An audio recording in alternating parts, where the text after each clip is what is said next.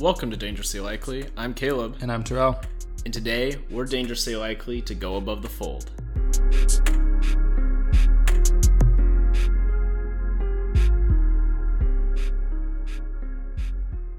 So Caleb, I really think this can be an episode where we have a little fun. I know that you just quote unquote graduated and also finished your first year of your master's program. Woo! No excitement or anything, right? And there's just so much stuff happening, and we've been talking offline about how we want to really invest in stories like the critical race theory, all of the things that are happening in the Middle East currently, all of the things that are happening domestically. And while those might end up being mini-series or not smaller episodes, but individualized episodes that really hone in on it, I thought that this could be a fun time to let the readers hear how much of nerds we are when we're not on the mic and just send each other stories back and forth. I like that, Terrell. I see you called me out a bit. Me? Never. I would never do that. I feel like I must say something about this. So as any 2020 graduate knows, for the most part, I think in the country, you probably had a virtual graduation, just like me, a year ago, or maybe it was in December. And here at Boise State, they decided to have an extra ceremony for 2020 grads in person on the football field, the blue turf, for those of our listeners who don't know anything about Boise State. Blue turf thinking. Hey. And and it was really nice. I liked it. That's good. I thought it was nice to, for me anyways, like not everyone from the class of 2020 showed up and they didn't have to. Yeah. But it was nice for me to be able to walk across the stage and grab my empty diploma book or whatever that's called. Isn't that the best part of any graduation, when you're like, oh, I did it, and you open up the book to see that there's nothing there because they mail it to you weeks after you graduate? Yeah. But it was a weird sense of closure. I felt like I didn't really get that last year, and I had a good time. I saw a lot of faces that I hadn't seen in a while, and it was a really good. There was some good feelings and vibes in the air. I love that. I would not have gone back for my graduation, so I'm very impressed and excited for you. Well, I was here, so I thought, why not? True. But I'm sure there was a lot of other people who thought that way too. I will be out. I don't know if it'll be on the blue again, but I'll be out there graduating in a year. For the master's, which is pretty cool. Now I just feel old because I graduated in 2017, and that's already 4 years to be. Actually, 4 years. Anyway. Wow, so old. We know. Crow eyes and all. Well, let's go above the fold with some headlines. All right. Last week, a U.S. fuel pipeline that supplies up to 45% of the East Coast fuel was the victim of a ransomware cyber attack. And as of now, which is Tuesday, it is still shut down as the federal government and the company behind it, Colonial, tried to make sense of the situation. So for those that don't know, a ransomware attack is when the attacker locks you out of your computer until you pay them a fee or a ransom. This can apply to getting locked out from a network as well. So that's what happened to this company. And the FBI has recently confirmed that the attacker was the criminal group called DarkSide, which originates from Russia.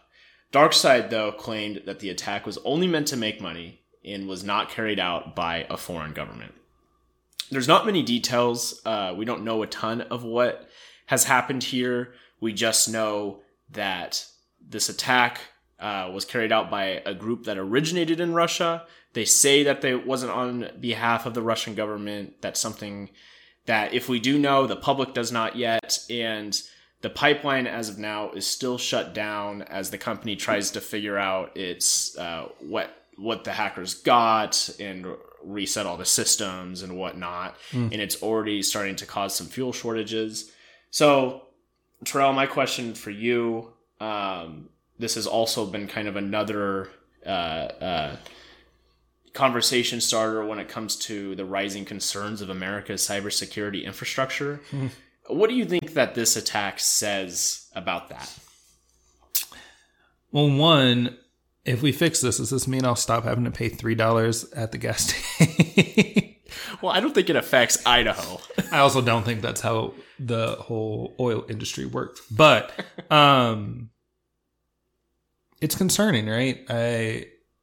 I need to be careful here. I started rewatching Scandal, so I have to make sure I don't confuse like realistic things that have happened with the fictional world of Shonda Rhimes. Like Air Force 2 was never hijacked, right? But it's concerning. We never fully... How do I word this?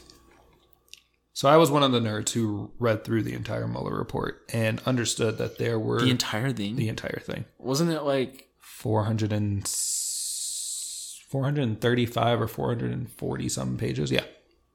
That's impressive. I bookmarked a couple pages because they were interesting. Wow.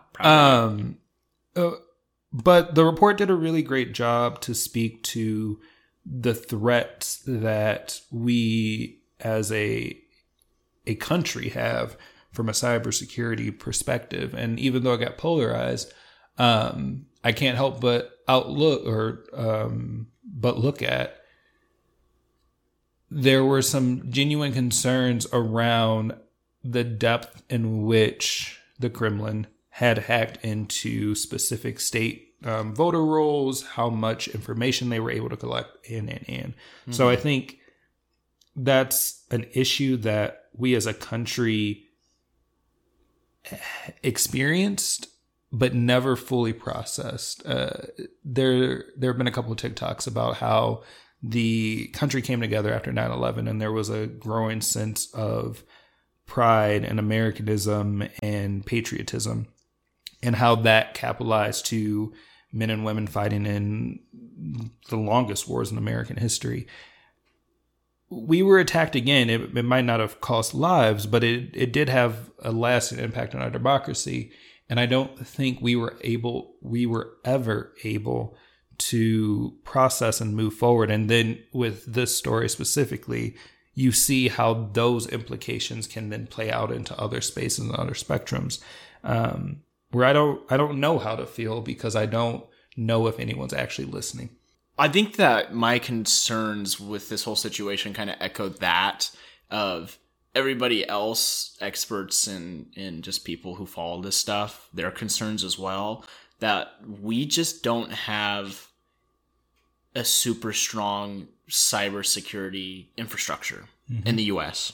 There was this report not that long ago that I was reading about, and it's really fascinating, cyber attacks and whatnot, and how this stuff works. But I think it was like the FBI or some of our national security agencies came out with this report that said that our energy grid is really vulnerable. Yeah.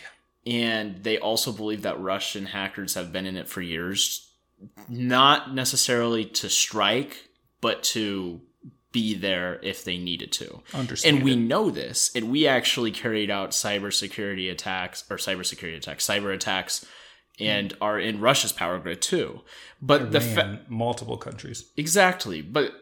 And we kind of brought this upon ourselves when we decided to attack Iran this way a long time ago. Over a decade now. I think my concern about this is, and I'm not like any expert on this, but it just feels so easy for hackers to hack anything they want in the US. And we're coming off of SolarWinds, where like a bunch of federal agencies got hacked, and we still don't know the fallout from it. Yeah.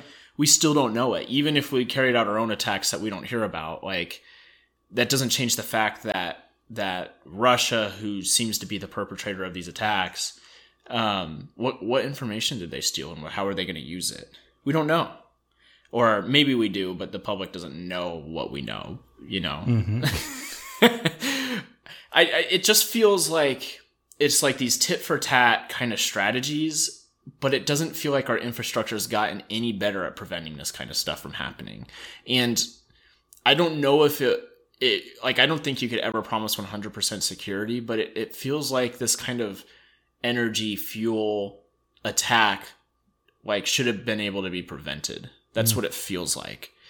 And I think that's kind of where my concern with all of this is. It's a little scary knowing that nothing is safe. Anything can be hacked. Yeah. And it doesn't feel like we're doing much about it. I think you set the stage super well for like civilian versus governmental and military. I'm sure I won't say certain, but I'll go as high as 98% positive that there are people and there are things that are being done to mitigate and limit those actions, right? I'm sure there is. As civilians don't know everything, but I do agree that there's a bit of unease that we know the depth and ease for things like that to happen. And right now, even, there are panels, committees in the Senate that are voting on election bills to make our elections safer. And a specific party that claims to want to protect elections and promote security is purposefully stopping that bill from even making it to the floor. So there is a bit of fear there of, here's a great example of cybersecurity in our legislative process being railroaded by a specific party in the minority. If you haven't figured out who I'm talking about yet, the Conservative Party. It's the QOP.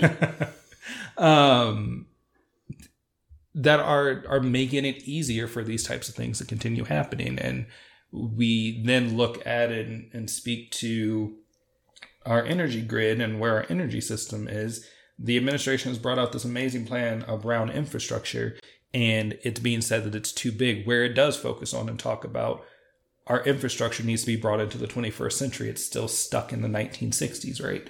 So yes and no, I guess, is where I'm at. Of I feel that fear, but I also have belief and hope that there are people somewhere who are doing the things that I just don't get to know about because my clearance level is non-existent. Same. And don't get me wrong, I have hope that we have the right people in positions that are preventing this and doing something about it. It just, on the surface level of what we get to see, it doesn't feel like, besides agencies doing their job, it doesn't feel like Congress is really paying that much attention to it. Like, I hate finding out that we got hacked in this incredulously, I might even add the word embarrassing to it. An embarrassing way. We get hacked and we hear about it, and then we don't even hear about the US attacking back, even though we do most of the time. But I hate the idea that we hear about getting hacked and then we attack back and then we get hacked again and then we attack back. Like, it's a cycle. There's probably a lot of stuff we do prevent, but like us not knowing exactly all the stuff that happens, just it makes it feel like we're just getting hacked and then we're hacking somebody, and it feels like nothing is safe because of that. I think to close, or to really just sum up where we are, speaking on the elections bill and some issues that it's having in the Senate, the Senate Minority Leader is quoted saying, "Our democracy is not in crisis, and we're not going to let one party take over our democracy under the false pretense of saving it."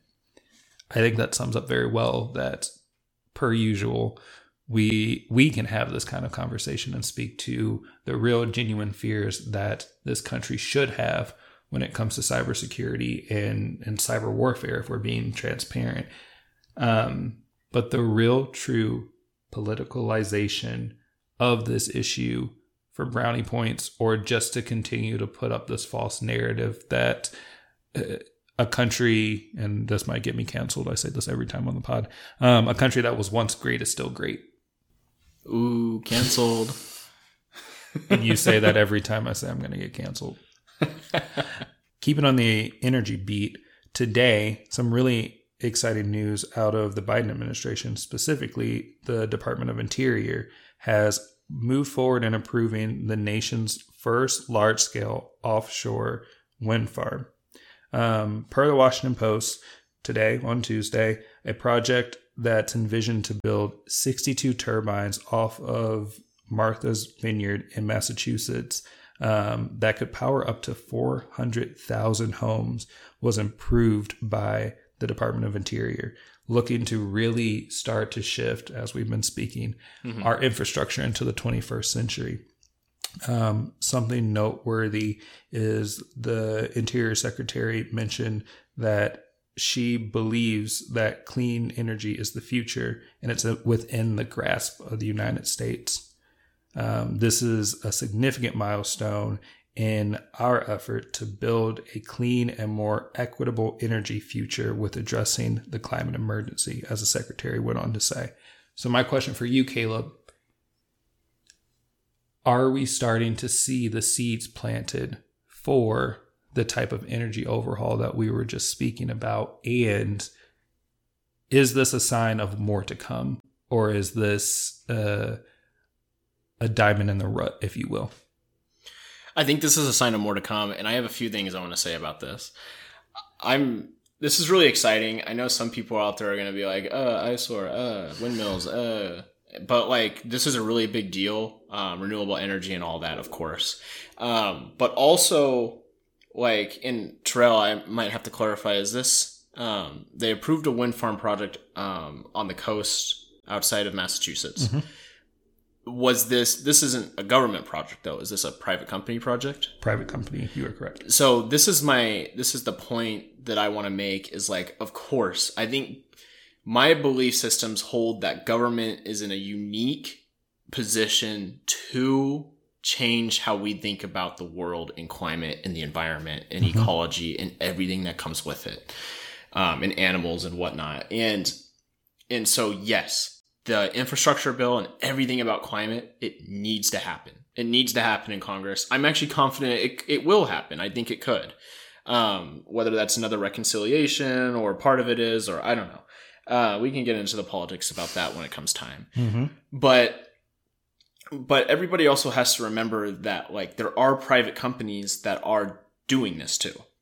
So the fact that the Biden administration is approving these really green, non-renewable, clean energy resource projects. And even though private companies are doing them, I think more and more will get approved that probably wouldn't have been approved under Trump.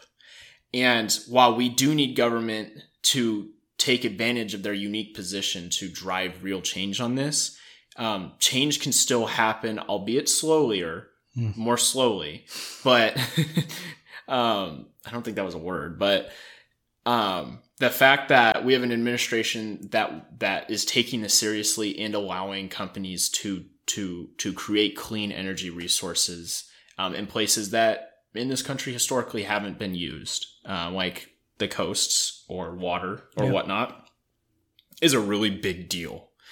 And I think more is to come, at least from the private sector. I am still very hopeful for some climate plans through Congress, but there is something good about companies doing this too. And noteworthy too, we talked about this in a previous pod, but this administration is really making a concerted effort to speak about equity and to speak about environmental reforms from a jobs perspective. And the Vineyard Wind Project, which is the project we're speaking on, is looking at a potential of 3,600 jobs for Americans, showing that it does have an economic impact and it can do a lot of greatness for the American workforce, especially after the weak jobs numbers we just saw a couple weeks ago, and this feeling that while a lot of economists were coming out and saying that America was on the path of overheating, we're seeing that it's more of a lukewarming. So having things like this and having spaces in place to do things like this can really help and support the overall effort to be better for the country and for the globe, but also make impacts that will bring lasting and impactful jobs for Americans.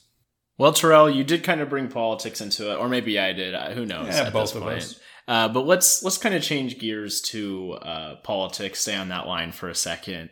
In our next story, Facebook and their oversight board and the decision that it made about the former President Trump, whether he can still be on Facebook or banned.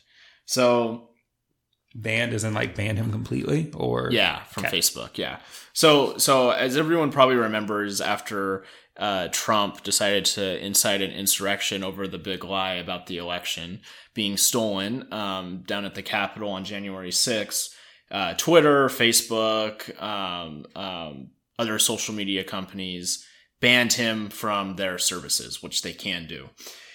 So Facebook banned him, but temporarily was their call. And they have an oversight board that is kind of supposed to review policy decisions that Facebook makes and then kind of decide whether or not the decision that Facebook makes lives by the policies that they have. Mark Zuckerberg actually calls this like his Supreme Court, which is a lot to unpack by itself. And we should probably talk about this as this situation will come up again.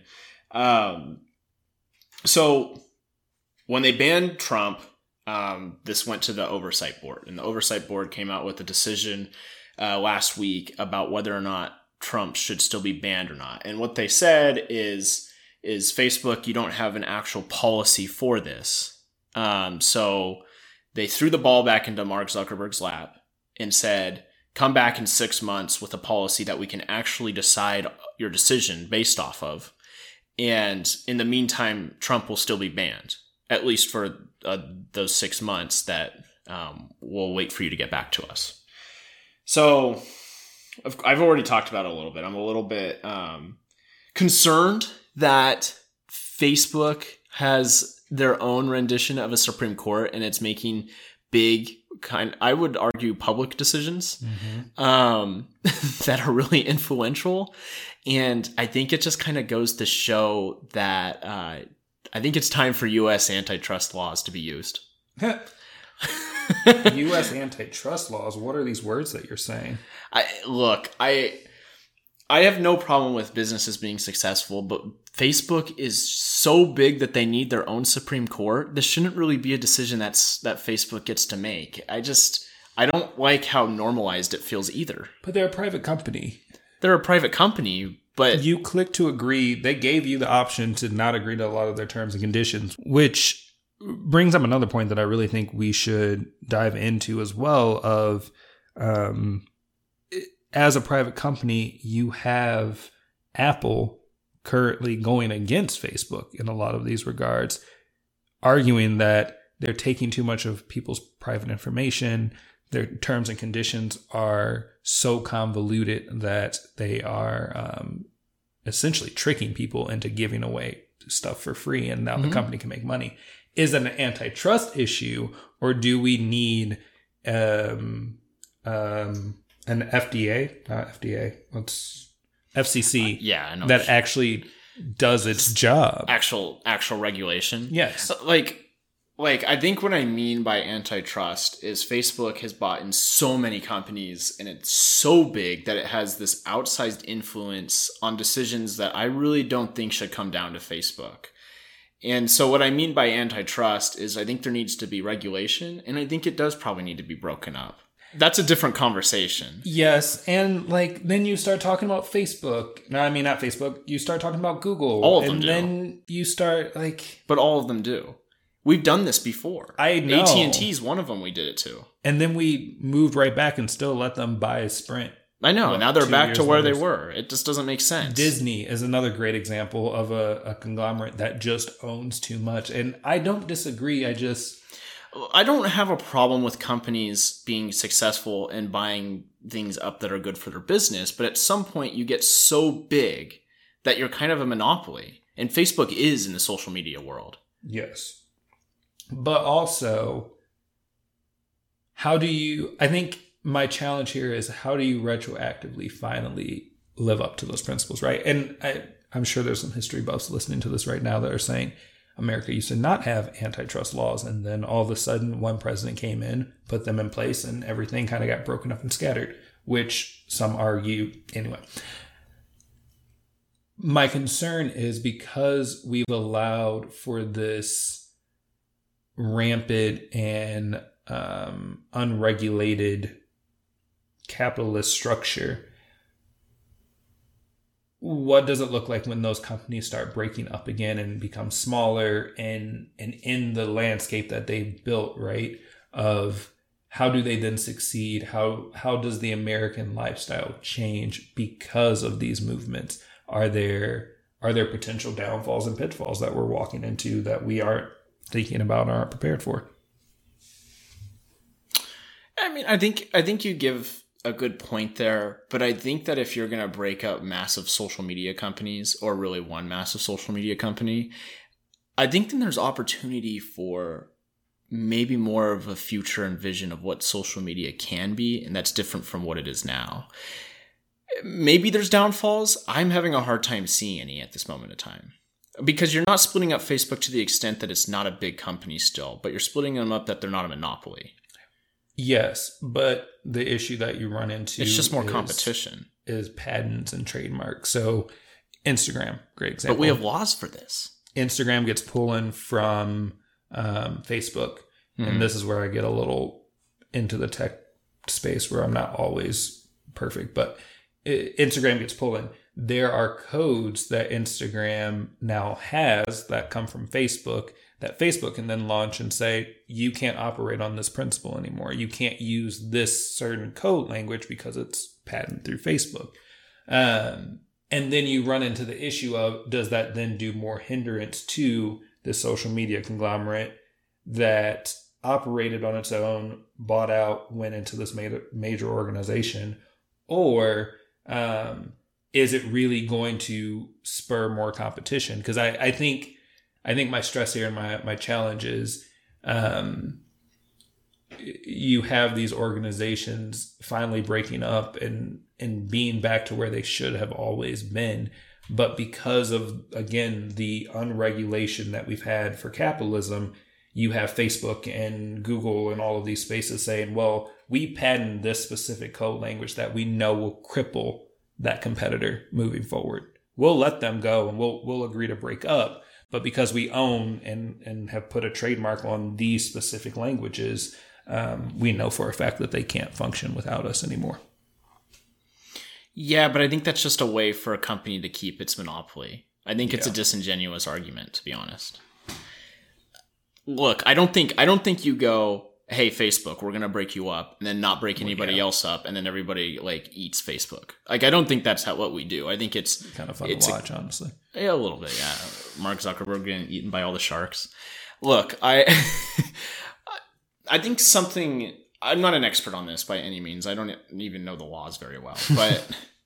But it feels like it just doesn't really sit well with me that Facebook has its own, what they call their own Supreme Court, that weren't chosen by people, but making these big influential decisions that affect a lot of people. Mm-hmm. And I'm just not 100% sure how I feel about that. And, I think there's people in the Senate that I do trust to figure out a good solution about all of this. Specifically Elizabeth Warren. That's exactly what I was going to say. Took it right out of my mouth. But we'll see what happens, It's kind of interesting. Even Republicans are like, let's break up Facebook because they upheld the ban. Which is so dumb. Stupid. So absolutely dumb. But I do want, before we move on to the next topic, I do want to get your reaction to the Oversight Board's decision. I agree with it. I mean, I'm biased, obviously. I think that Donald Trump poses a much bigger threat than people gave him credit for. And the ability for him to use his platform was awful. It led to an insurrection. It has led to millions of Americans not believing that the actual duly elected president is the president. So at a certain point, the companies need to take onus that them giving him that platform was doing them more harm than good, right? Mm-hmm. I'm still shocked that they finally came to that point, especially after the vice president during the primary called on Facebook and Twitter to disavow the president at that point in time because of his rhetoric. But I agree with it. And I think I, counter to you, appreciate the fact that it came from some type of board rather than just a corporate executive decision of, oh yeah, we're just going to let that go. I think my issue with it is it's not separate from the company. It is the company. Yes. So it doesn't feel it's the same as an ethics board with. You can think about ethics boards. Same as an you can ethics think board ethics board anywhere. Ethics board at law firms. Ethics boards, literally anywhere. That's fair. Yeah, and I think another point to make here is like, I'm glad that Trump isn't on social media, because I echo all of your words with that. But I wonder, just because he's kind of like out of sight, like we don't see him on social media every day, like doesn't mean like the damage has already been done. And it feels like the Republican Party has gotten only worse since then. And a lot of the stuff that we see on social media that is crazy far-right things are still happening, because all the people who believed in Trump and believe in that are still pushing all those messages forward. Yeah. So I'm glad he's off, but I don't think that, I think that's just like a tiny bit of maybe the solution to the problem. Yeah. I agree. I think that this is an inherent issue with social media outlets, specifically of what does it mean to have a vacuum where people can say whatever. And finally, there have been questions about that limit that hopefully can be dived in and thought about a little bit more. My fear is you have the Republican Party, right, who's saying, oh, well, because they're doing this, they're overextending their ability, so we want to find ways to harm them, when actually they're doing exactly what they're supposed to do. Yeah. Keeping it on the political beat for a little bit. There's a lot, again, happening all over, and I could dive into some really interesting stories and things that we've been discussing. We could stay in America. We can go over to the UK. But I mentioned a little bit in our conversation about cybersecurity that the Senate is currently looking at and diving into the first bill of its session focused on election security. And there is a legitimate war that has begun between the two parties around how it should be passed, how many amendments there are, what are the focuses and keys, and to an update right now, because of the governing agreement that both Chuck Schumer and Mitch McConnell agreed upon. Most of these committees are sitting at a 50-50 split.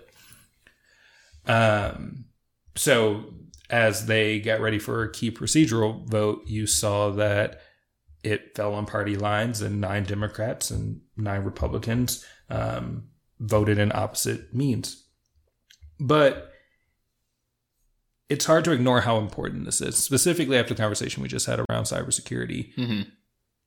Specifically after watching 3 states pass some very harmful and potentially damaging election laws in the last few weeks.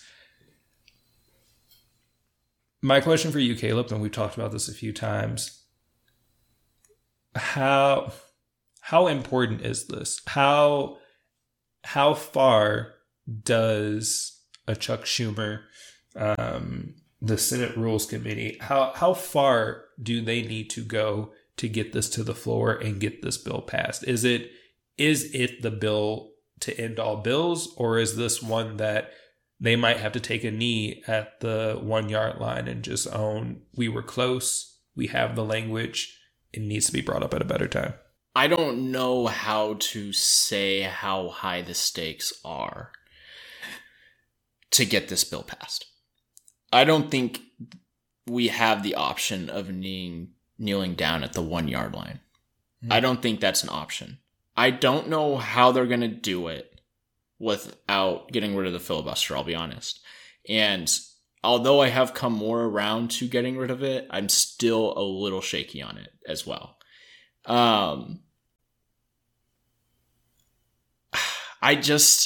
We see these, there's been 11 states now that have enacted some terrible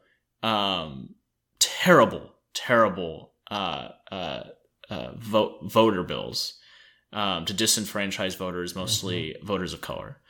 In Texas, they were evoking words from the Jim Crow era, and when they were told that they just batted it off like they had no idea. Mm-hmm. But they know exactly what they're doing. This is literally a fight for democracy. And the sad state of American politics is it's not just about disagreements about policy anymore. It's quite literally about democracy. Most of the stuff that Democrats are doing has broad support across party lines, all across the country. And Republicans, remember, don't even have a policy agenda. It's a fight for democracy now. And we can't, there's just no option in which we give up on this bill. There's no option. I don't disagree. I mean, I used this quote earlier, but you have the minority leader saying that our democracy isn't in crisis when it can't be ignored. Because he knows he's going to win next round if we don't do something. But for him specifically, he doesn't know that because Kentucky's starting to do its purple move again. But I digress from that. I can't. Words are hard in this space. They are. This situation, I feel like we're removed from it. It's important, but I feel like I've been focused on other things in my personal life, so I haven't put as much attention to it.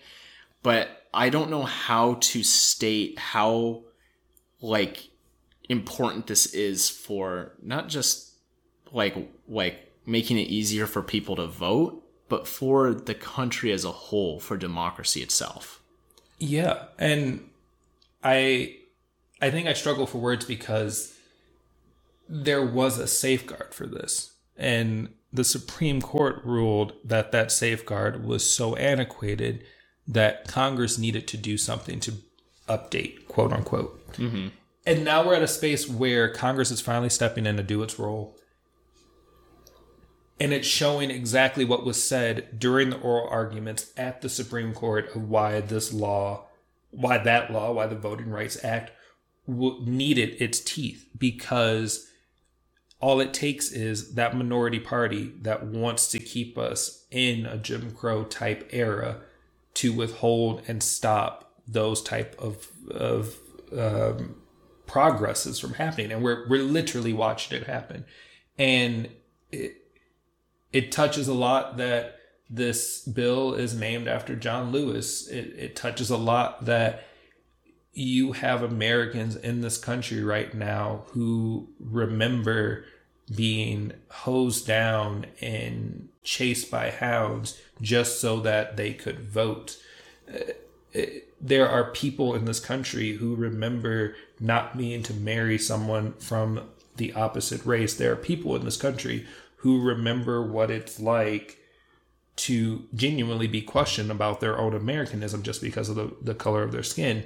And then you have the example that you used, the Texas lawmaker saying that they're trying to purify the voting system and acting confused when another Texas lawmaker questions him and challenges him that very language was used to do all of the things that resulted in the Voting Rights Act that had them unable to make their own voting rules for generations.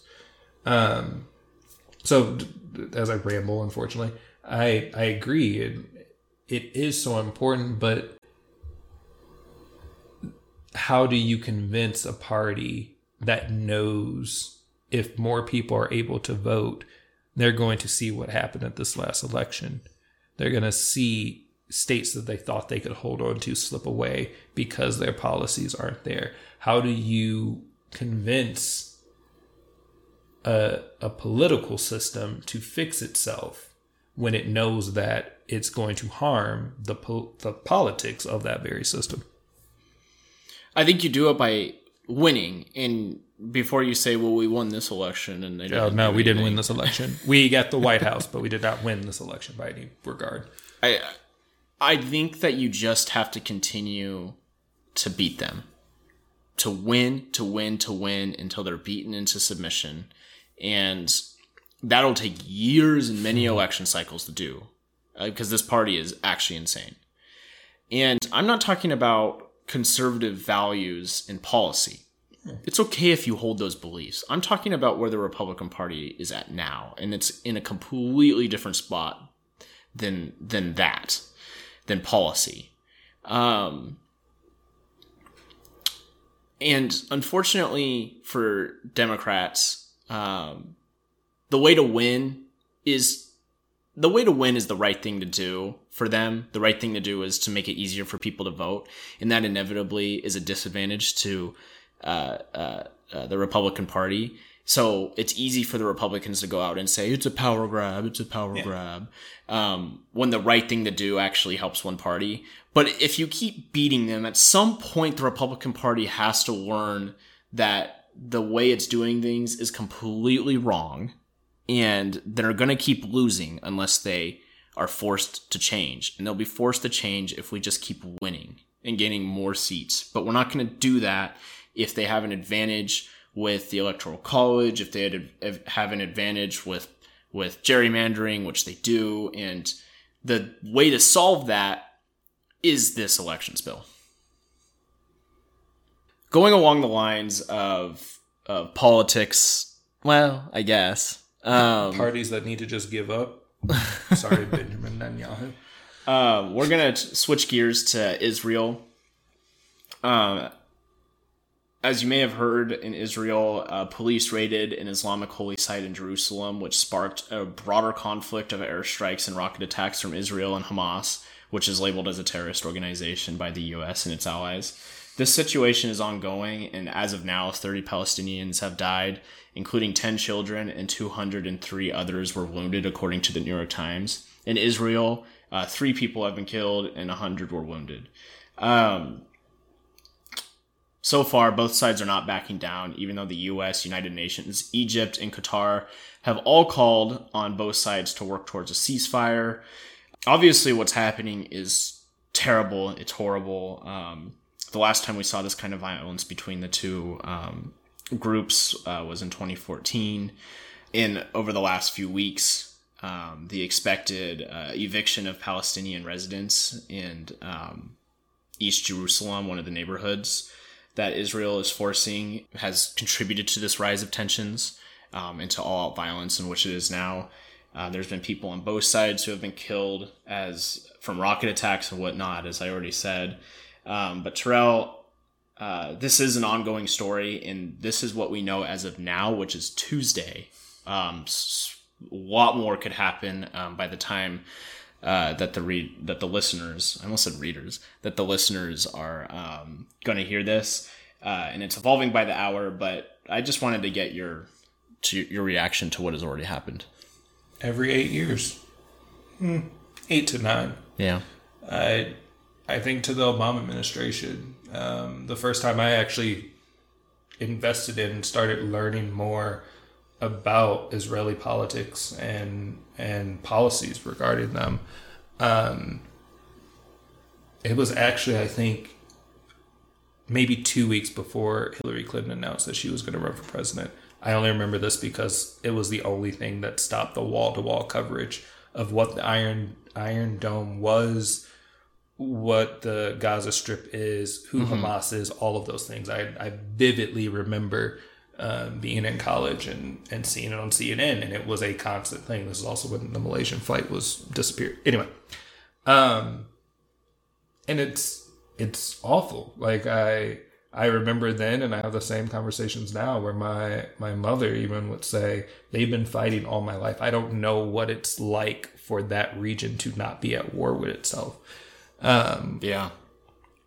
And the amount, I think for me, it's the amount to which we are desensitized to it, but also the way that our media outlets have an inherent bias in this argument, but also play it up as if, even though this happens frequently, as I mentioned, it plays it up as if this is a one-off issue, not bringing in the context of the ongoing annexation of settlements by Israel to displace and dehouse Palestinians across their land. It doesn't give onus to or explanation to, just as you mentioned in the story, the detention of individuals at this holy site and the feeling that this holy site is being taken from a group of people that it was originally meant to have, as that used to be, that area used to be owned by the Palestinians in their original land charter. So I struggle a lot here because I recognize that there is a lot of propaganda and bias that are being played into this. I also understand that there is a genuine discomfort speaking on this topic because of the way that we've viewed the Israeli state, but also created it. And I think back to a year and a half ago now, when the former administration struck the greatest peace deal of all time. And that individual was looking to receive a Nobel Peace Prize. And here we are, because this is not just an open shut case. This is not an issue that can be fixed in one court time, because there's so much context that we as Americans are being taught to leave out. Yeah, no, I think you're exactly right. It's what's difficult about talking about Israel and the Palestinian conflict and whatnot is that one side of our political spectrum, if you even so much as say one bad thing about Israel, it means you're an anti-Semite. And that's not true. You can criticize policies and some of the actions that Israel takes. Just like you can any other country. Yeah, without being anti-Semitic. And I'm not saying that there isn't problems with both sides on this one. And obviously I'm not an expert here. But it just I will just say this. I have to wonder if this time might be a little different. And all I mean by that is Israel's political future is still uncertain, and it has been for 4 or 5 years. And I wonder if this kind of conflict will drive Israel to a united government in, I don't know if it'll be the same way or if it'll be a different way than before. And that's all I'm curious about. My heart goes out to everyone who hasn't made it through this. Absolutely. Yeah, I think, and affected as well. I think your piece on the political side is extremely critical as well, right? Of current/former Prime Minister Benjamin Netanyahu hedged his re-election on increasing the amount of settlements Israel would take. And we're seeing the ramifications of that action. And was enabled by the U.S. under Trump. 100%. We're seeing the ramifications of that action, right? Not only in his inability to create a coalition and actually build a government, even with a more radical party joining in, but also you're seeing the implications that type of tyranny can have on and further exacerbate issues and cause these type of ramifications and fighting that we're seeing. That like you mentioned, my heart goes out, and I think it'll be very interesting to see where the Israeli people move towards, but also if this does give the if this does give the Israeli government an opportunity to coalesce around some semblance of peace and direction, rather than the alternative of radicalization and anger.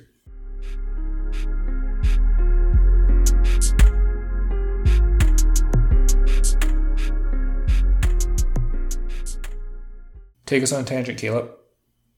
All right, Terrell. So something that I just think is absolutely hilarious is kind of goes back to our conversation earlier about Facebook upholding, for now, the ban for Trump. Uh-oh. And, the Trump and his, I don't even know, his like... cronies. From the desk. Yeah, cronies is a good word. From the desk of Trump. Ugh, disgusting. And I don't like to really bring him up. He doesn't need to be spoken of or talked about, but I just found this a little funny, a little amusing. They've been talking about coming up with their new like communications platform, like a social media platform, whatnot. Yeah. And then Trump, like maybe a week ago, released what it is, and it's a blog, and it looks like it's from like the 90s. Yeah, I saw that. And I just think that's hilarious. I think that's so funny. I hope when Terrell and I potentially release a blog that y'all will listen or read ours. I hope we get more readers than Trump does. What the plan for Trump is, like, his supporters will copy some of the words that he has in his blog and post it on social media. Like, it's a joke. It's just... They'll do a better job than Melania did copying Michelle Obama's entire speech and just re-giving it. So fair. Fair enough. That's Look, I just... Oh my God. I just think it's so funny that he thinks a blog is like as good as like any other social media. Just so silly. Bring back MySpace. Anyways, take us on a tangent, Terrell. My tangent's also going to be silly, but also like concerning. I know we had talked about this a little bit. Like, food's been on my mind a lot lately, and there's been this rise. Well, it won't be a rise. It hasn't been a rise. It's been there forever, like TikTok and all. I'm trying to think of how to word this. I don't want to say like white women stop cooking, but like white women stop cooking. If I have to see another countertop have sauce, nacho cheese. Wait a second, Terrell. What are you talking about? Just, I can't put into words the amount of unseasoned disrespect I've seen on social media of food hacks where that was in quotes, dump out sauces onto a fake marble, because let's be real, they can't afford the real thing, but a fake marble countertop, and then they like use their hands to do stuff. Like, spaghetti can go in the pot with the sauce and mix it. How do I know this? Because I literally made spaghetti. Yeah, so a week ago. The trend is like, so the trend is that's these younger, I don't know, probably 30s white women. Yeah. And they're like, let's take our spaghetti sauce, and it's a food hack. That's in quotations. And because you're feeding a pack of fucking rats? Like, and they first dump out the spaghetti sauce on their white marble countertop. But we also need meatballs. And then pour the meatballs on one and strip of it. Parmesan cheese, because we really like cheese in our spaghetti. So you dump out an entire bottle of Parmesan cheese? Yeah, on it, and then it's the noodles on the other end, and then that you pick out with your hands, and then they just mix it together and on the countertop. It's just so disrespectful. Unseasoned. I go in a state of shock every time I watch it. He does, actually. I've watched it each time because just it's easier to mix it in a fucking bowl. But there's no seasoning. You emptied the sauce right from the container. Yeah, the meatballs look drier than the Sahara Desert. Or my text messages. I don't even care about the food. Don't do it on the fucking countertop. Use a fucking bowl. Yes, but I bring that up too because so you have people who are like, here's a super cool pasta trick that I learned, and they pour a bunch of uncooked pasta noodles into a baking pan. They add milk. They put blocks of cheese in. What? And then they just stick it in the oven. And pull it out and mix it together and then eat it. And they're like, this is so... Like, no, it's not. It's not good. White people, stop. It's stop so it. frustrating. I'm white and it hurts. And like we just talked about this, right? Like one of the reasons I think it started to frustrate me more is I've had I've talked about this to many people, but there's been a realization of like food and the impact that it's had over a long period of time. Like African American folk, we have soul food because when we were slaves, we were given the worst of the worst. We learned how to season and cook and do the things to make things edible because we wanted to nourish ourselves and our families, and we weren't given the cream of the crop stuff. Like, I don't like chitlins by any means. The smell alone is a reason enough not to eat it. But chitlins exist because they were pig intestines and white folk didn't want to eat them on the plantation. So they gave them to their slaves to fight over. And then to watch these people, and I know they don't have any malice in it, blah, blah, blah, blah, blah. But to watch these people just with no regard of how to cook or like any semblance of how just disgusting what they're doing is, to do that, it calls back to me the real truth that we experience very different walks of life. There's very different places. I make grits, which are not the best grain to cook with, because I grew up on it, because my family grew up on it, because it was a grain that slave owners didn't want to deal with.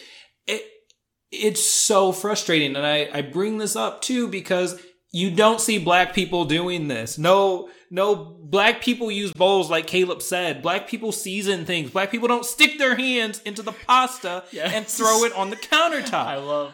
I love that they use their hands to like for everything in it except actually mixing it. Then you pull up a utensil and waste the utensil for no reason. I'm straining my voice right now because I'm so angry. I'm frustrated. We need to stop it. I'm tired. I don't want to see it shared just as a joke anymore. I mean, I partook in that. I 100% was one of those people who shared it and went like, why? Like, for why? Why are we here? Just stop. Like, whoever's recording, at some point you got to be like, this isn't cool. And stop the like, oh my God, no, I'm going to slap you and your mama because you're dumb. Like, anger. If I ever see any food end up on any countertop that you are around, I will literally backhand you because that is disgusting. So angry. Well, that's our show. The countertop was pink. It wasn't even white anymore because the sauce had literally sat long enough that it started to change the color of the white countertop. Oh, let me just use my hands to mix that all together. And the nachos look like liquid diarrhea. And then she crunched the nacho chips in. I'm so angry. Well, that's our show. I'm Caleb. I'm Terrell. And we're dangerously likely to see you next week.